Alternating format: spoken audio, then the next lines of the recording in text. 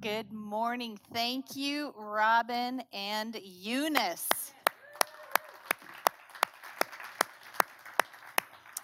Perfect songs. I love how the Lord does that. I love it. Well, ladies, this semester we have had the privilege of peering into the past and peeking into the future. Peering into the past through the door of a large tent surrounded by tribe after tribe of wilderness wanderers. Peeking into the future through gates made of pearl and streets of gold and a throne room more exquisite than its earthly model, surrounded by a myriad of saints finally home. The tent, a picture of God's temporary dwelling with his people.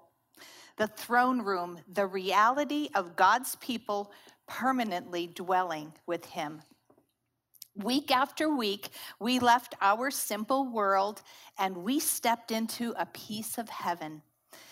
If you ever get into a discussion and the question arises, I wonder what heaven's going to be like, you can give an answer. You can go, ooh, I know what some of the furniture looks like. Now, I'm sure we will all agree that the information we received rivaled any college course on church history. Martha, thank you.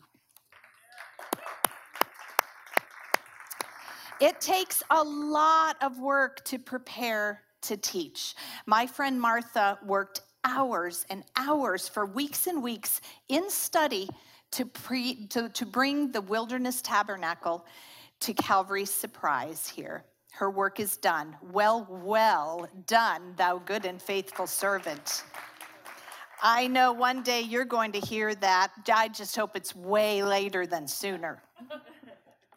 And well done, Ronnie, Robin, Sue, Donnie, Karen, Hannah, Janine, Mary, and Charity, this wonderful women's Bible study leadership team. All the work, all the prayers, love and support, my daughters and I have been beyond blessed. Now here we are, our final study, our last time of meeting together. And this day really begs the question, what do we do now? After our potluck today, you'll take home the information you received, the handouts, the notes that you took, and you'll put them in a box or on a shelf, or if you're really organized, you already have them in a 3-ring binder and you will store them in a file cabinet. And how many of us will actually look at them again? Sorry, Martha. But what about the information that you received here and here? What do we do with that? Our small group had the privilege of reading the book, Having a Mary Heart in a Martha World. If you've never done it, I highly recommend it. In the familiar Luke 10 tale of 2 sisters, Jesus gently rebukes Martha for being bothered by so many things.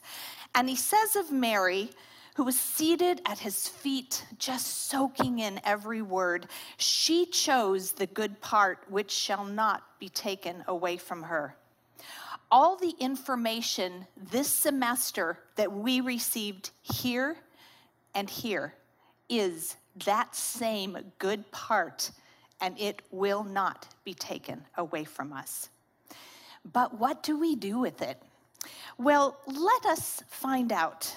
Let us go to our instruction manual, God's Word. Please turn or flip on your phones with me to the book of Hebrews. Hebrews. As Martha shared several weeks ago, after this study of the Wilderness Tabernacle, the book of Hebrews will read totally differently to you. It will come alive like never before. I highly suggest that this summer you take some time to read it in its entirety. Scholars differ in opinion as to who authored this remarkable book and who were the intended recipients. It is widely suspected that this book was written to Christians in Rome who were enduring great persecution and who were contemplating returning to the practices of Judaism to avoid said persecution. This letter is an encouragement to stay strong. The key words that are used throughout are greater than or better than. It basically shows in chapter after chapter that Jesus Christ is better than anyone or anything else, period. When my youngest daughter, Angela, was little, she had a very large stuffed rabbit that we called Bigfoot. It stood literally this big, and its feet were about this big. In her world, Bigfoot was better than or greater than just about anything save her family. Now, don't judge me, but what I would do is use Bigfoot on occasion when I needed Angie to thin out her toy closet. So I would take Bigfoot and say, Angie, Bigfoot or this? Bigfoot, okay. Bigfoot or this? Bigfoot. It worked. Now, truth be told, my mother did the exact same thing with me when I was little. I had a doll named Toodles. Does anyone have a Toodles doll? I've never met anyone. Anyway, that's her real name. She came with it. Anyway, my mom would say, Sharon, Toodles or this? Toodles, Toodles or this? Toodles. Now, actually, Bigfoot still exists, and Toodles is sitting in my closet as we speak. Now, it took me several years to figure out what my mom was doing, but obviously it worked, so I continued with my kids.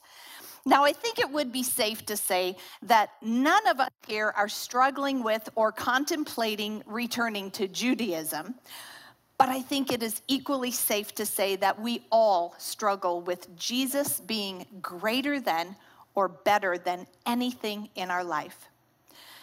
Over the months, we learned how each piece of tabernacle furniture pointed to Jesus, spoke of Jesus, represented Jesus. In our world, we battle daily to keep the substance, to keep Jesus above the shadow, high and lifted up, exalted over all. Too often we put what I call externity before eternity. It's the age-old adage of worshiping the creation rather than the creator. The creation overshadows the subject or the substance, becomes more important or casts a shadow. Last week, we had the privilege of watching one of our grandsons play the part of John in his junior high production of Peter Pan. It was super cute. I'm sure you know the story, you're familiar with it. Peter ends up getting caught in the Darling nursery because he's looking for his shadow. His shadow took off, he lost it, and it was hiding somewhere in there. I thought, what would happen if Peter's shadow said, Peter, I got this. You can take the time off. I got the rest of this play. What would it be like? And he just left Peter right in the dust. Well, it would be pretty weird. To be sure, there was a boy playing Peter's shadow, and he was all in black. You couldn't even see his face, and he couldn't talk. So anyway, I thought that was quite an interesting picture. Shadows on their own, not so much. In Hebrews 10, the writer gives us encouragement and 3 practical ways to keep Jesus better than, greater than. Turn with me, please, to Hebrews 10. We're going to camp on verse 19, but let's go up to 16 here. Let's read this and kind of get a little head start here. The writer here is reminding us of the words in Jeremiah 31:33 regarding a better covenant with mankind.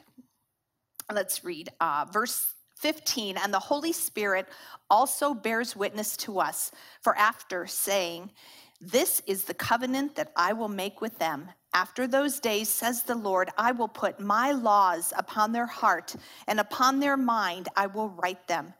And then he says, and their sins and their lawless deeds I will remember no more. Praise God. Now, where there is forgiveness of these things, there is no longer any offering for sin. Now, let's continue with what a very dear friend of mine called salad verses. Verse 19. Since therefore, brethren, we have confidence to enter the holy place by the blood of Jesus, by a new and living way which he inaugurated for us through the veil, that is his flesh. And since we have a great priest over the house of God, here comes the salad, let us draw near with a sincere heart, in full assurance of faith, having our hearts sprinkled clean from an evil conscience and our bodies washed or lavered with pure water. What a privilege. Ladies, we can draw near. We can walk into the Holy of Holies with confidence, not just to pray, but have an intimate relationship with the God of the universe. We can have confidence, full assurance, because our high priest gave the ultimate once for all sacrifice for us.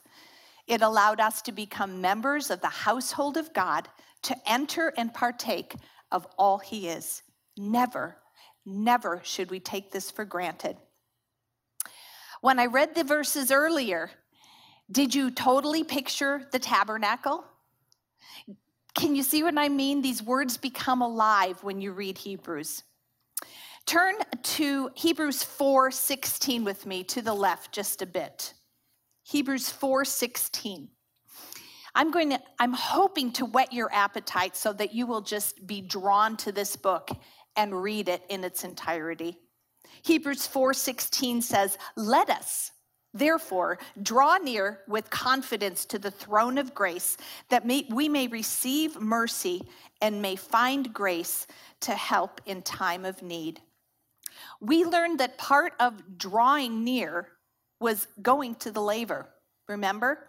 We peer into the laver and take a look at ourselves. But how? By looking into the Word. By allowing the Holy Spirit to write God's Word on the tablet of our hearts through scripture memorization, by allowing the Holy Spirit to wash our minds with the Word of God. Go back to the right, Hebrews 9. Hebrews 9:13 and 14.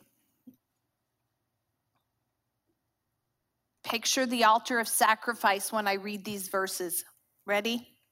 "For if the blood of goats and bulls and the ashes of a heifer, sprinkling those who have been defiled, sanctify for the cleansing of the flesh, how much more, how much greater than or better than will the blood of Christ, who through the eternal Spirit offered himself without blemish to God, how much more will the blood of Christ cleanse our conscience from dead works to serve the living God?"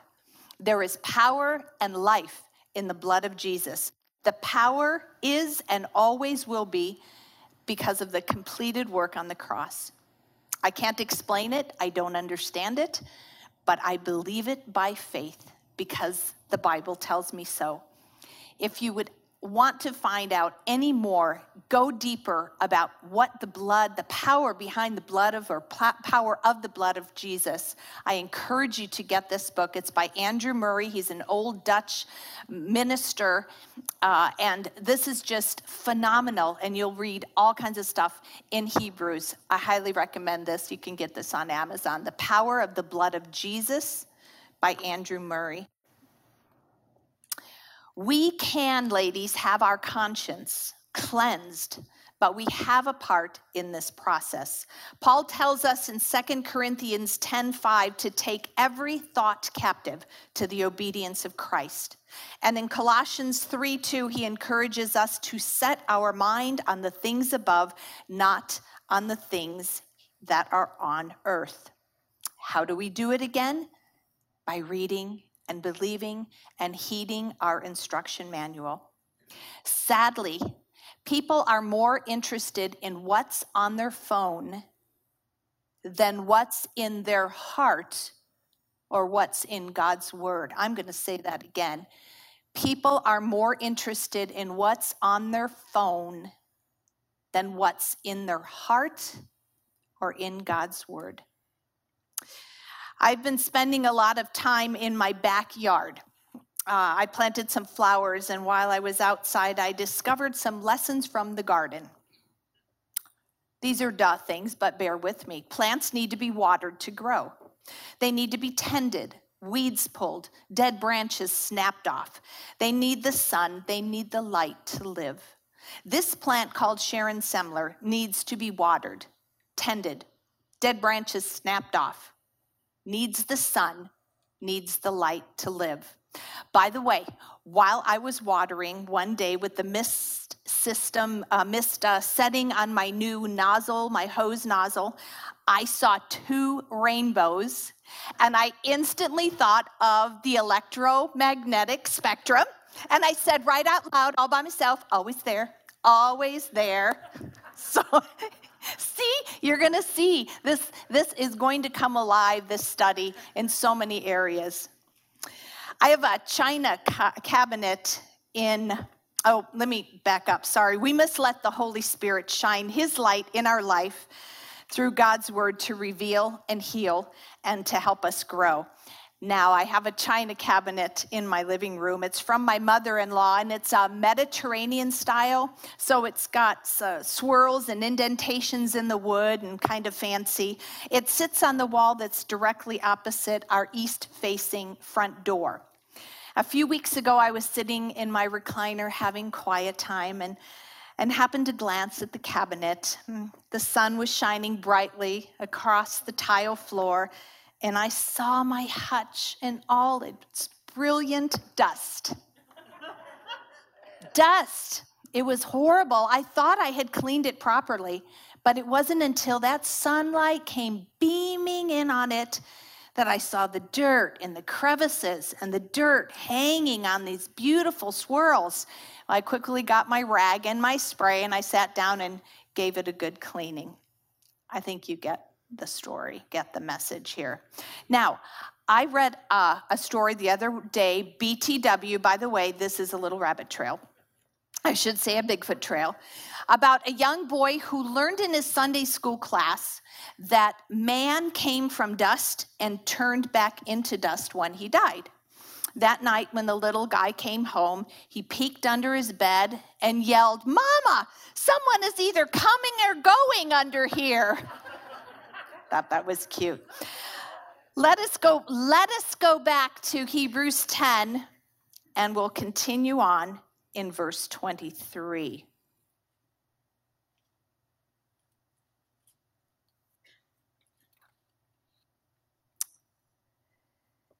Let us hold fast the confession of our hope without wavering, for he who promised is faithful. Go back, Hebrews 6:19, to the left. Hebrews 6:19. This hope we have as an anchor of the soul, a hope both sure and steadfast, and one which enters within the veil. Storms are coming. Ladies, storms are here. You have an anchor. You know what's truth. Hold fast. Stay strong. Don't waver. Don't doubt. He who promised is faithful. Hebrews 3:14 tells us to hold fast the beginning of our assurance firm unto the end.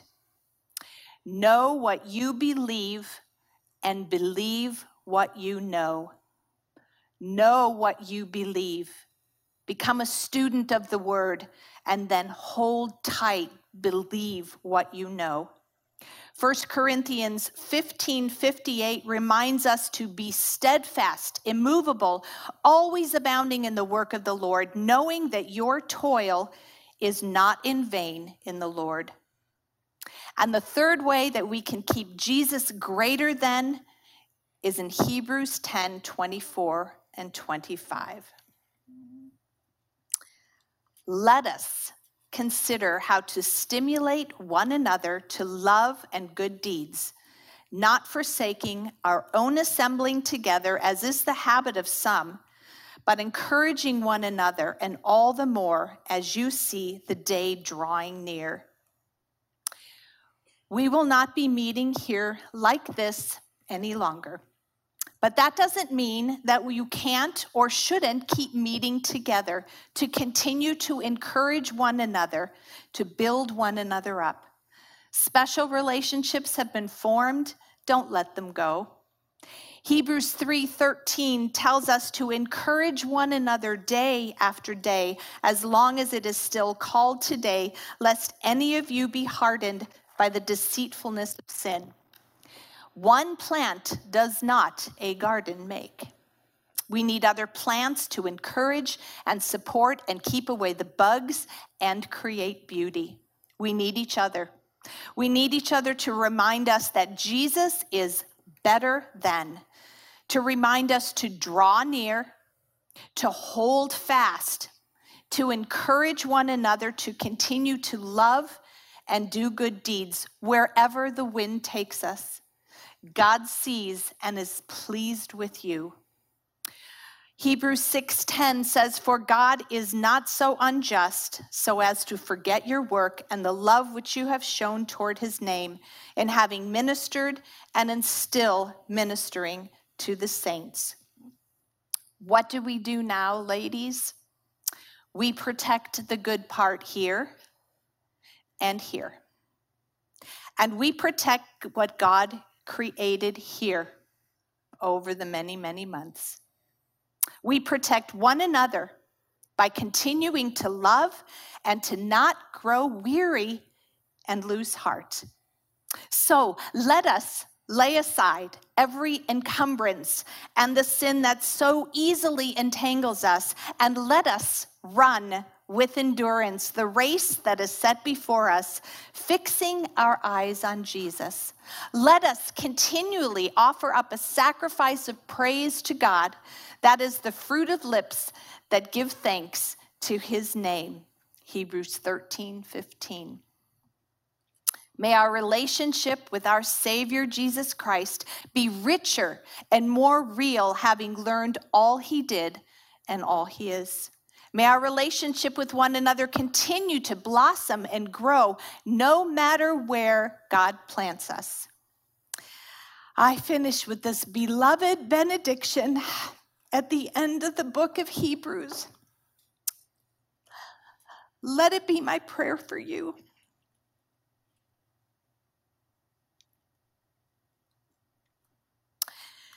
May the God of peace, who brought up from the dead the great shepherd of the sheep, through the blood of the eternal covenant, even Jesus our Lord, equip you in every good thing to do his will, working in us, which is pleasing in his sight, through Jesus Christ, to whom be the glory forever and ever.